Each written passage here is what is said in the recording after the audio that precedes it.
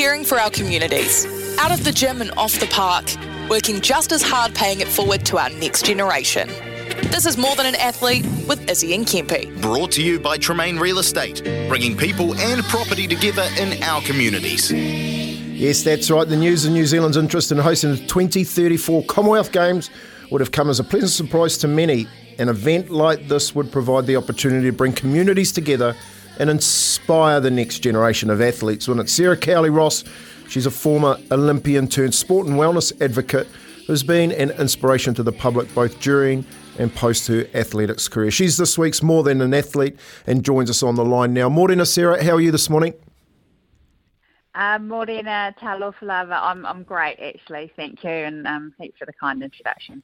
That's fine. We love talking to you. And we were thinking yesterday when we heard the news about the Com Games possibly going here, what were your initial thoughts when you heard that New Zealand Olympic Committee were interested in that Com Games coming back down here to Aotearoa? Oh, yeah, I think it's hugely exciting, actually. Not only for New Zealand, but particularly for Kiwi athletes to compete here on home soil would be amazing. But I think what excites me most about this is that the Commonwealth Games Federation has a new roadmap and how countries can host. So we could take this around New Zealand, which for me would be personally is the most exciting thing. Like, imagine just having this across New Zealand as opposed to in one city. So the benefits could be seen around provincial New Zealand potentially. Sarah, Daniel McCarty here. Great to speak to you again. The Federation had to make changes. I described it earlier, the poster child of the pitfalls of hosting an event of its former nature, Delhi 2010. Huge blowout financially. They had to cut their cloth, and it's a far more sensible approach, isn't it? Just forcing any host nation or city, whatever it might be, to just look after athletics and swimming. They've got to be there, and then you sort of get a blank canvas. What do you think are the benefits to this roadmap as you described it? Yeah, there's huge benefits, I think, in terms of, acknowledging those two sports. And, obviously I'd love to see athletics stay on there forever as a hardcore athletics fan, but also a bit of a traditionalist. But I think the potential to then, for the country, the host nation, to actually create a program which would be beneficial to the country, would showcase other sports, I think is hugely exciting. And, there are Olympic sports that are not on the Commonwealth Games program. There are sports that are not on either program that may want to be involved. And this is the opportunity now to take our time to figure out, hey, what could be cool to showcase to the Commonwealth Game, to the Commonwealth and the world. And what would those be, Sarah? Like, when you're talking about the showcasing, are we talking about showcasing like our best waves, our snow sports that they can ski generally all year round in New Zealand? Are we showcasing, the Queenstowns and the Raglands along with the Com Games? And is there any relevance still in that type of stuff from viewers, do you think? Oh, I think with the introduction, we saw at the Olympics, surfing come on board, and that was the World Surfing Competition has huge broadcast numbers, so that would obviously be advantageous to surfing if that was to come on the program. But I think I think your suggestion of surfing is something that I've thought about. And it could be awesome for the likes of, Raglan or Piha or other waves, Gisborne, to come out and stand up and say we could do this, and also for the surfing community. In terms of snow sports, that would be a challenge, I guess, in mixing. This has traditionally been a summer game, but again, we need to figure out what would be the best offering for the range of sports, for athletes to perform well, so in terms of weather conditions, to suit more summer-orientated sports as opposed to the winter ones. But, I mean, the likes of Queenstown and Wanaka has amazing mountain bike facilities. I'm a Rotorua girl, so I would love to see the mountain biking in Rotorua. But there's other opportunities there as well, and we can be creative, and we can make the most of this potential opportunity, because there's a lot of water to go under the bridge for this to happen.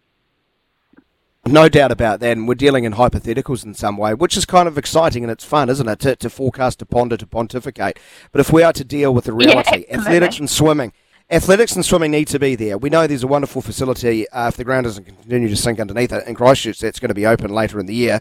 That might be a place to host the swimming, but where else could we host athletics and swimming in New Zealand, or would that be the key area of infrastructure investment? Well, Hawke's Bay have actually just built an Olympic-sized world-class swimming pool right next door to an athletics track down there.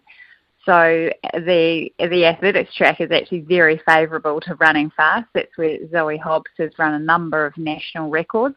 It also produces some really great distance times, as well as some great other opportunities in the field events for athletes to compete well. So I think when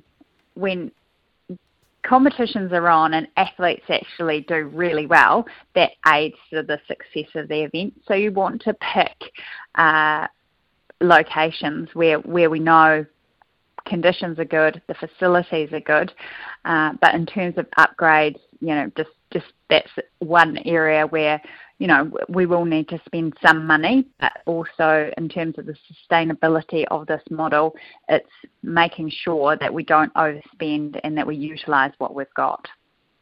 Sarah, you're also a wellness advocate, and I guess the question has to be, with this, being, I guess, a lofty goal for 2034, does athletics and other sports, are they doing enough to promote exercise in this country at the moment to I guess, get the public to buy in to having a Commonwealth Games here in 2034?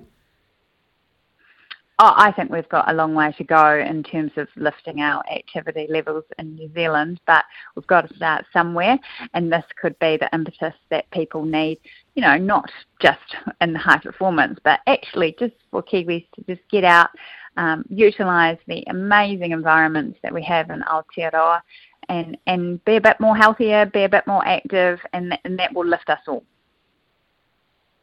Building on that point, in this day and age where there's so many options for our young people, especially, that can keep them on their arse, if you know what I mean, at home, watching things, playing things. If we are to get this off the ground, how important would an event like this to inspiring a next generation to, say, getting people more active more generally?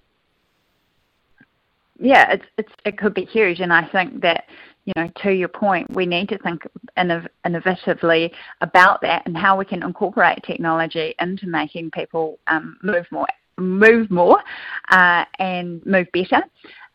So there's the way to do that is to actually talk to youth, making sure that we have a really good youth advisory a youth advisory group that could help in the development of this, and really engaging with communities where, maybe movement is a problem or not necessarily optimised, and thinking, okay, well, what are the barriers? Let's talk about solutions.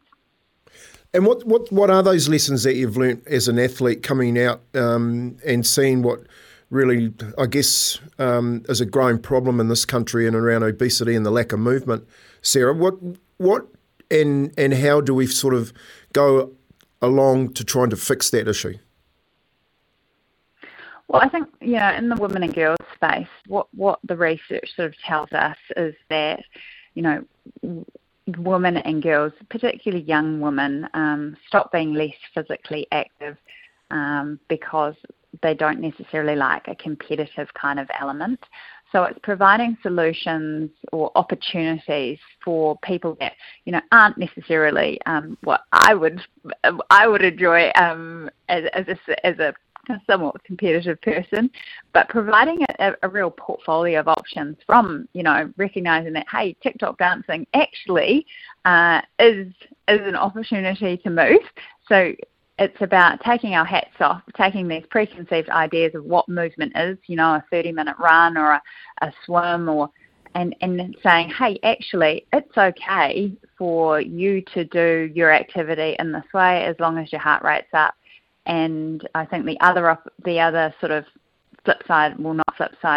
point to that sort of research that has been done around particularly young women is for them to design what it is that motivates them. So a co-design approach, not this one-size-fits-all model, because it's our physical activity numbers are declining.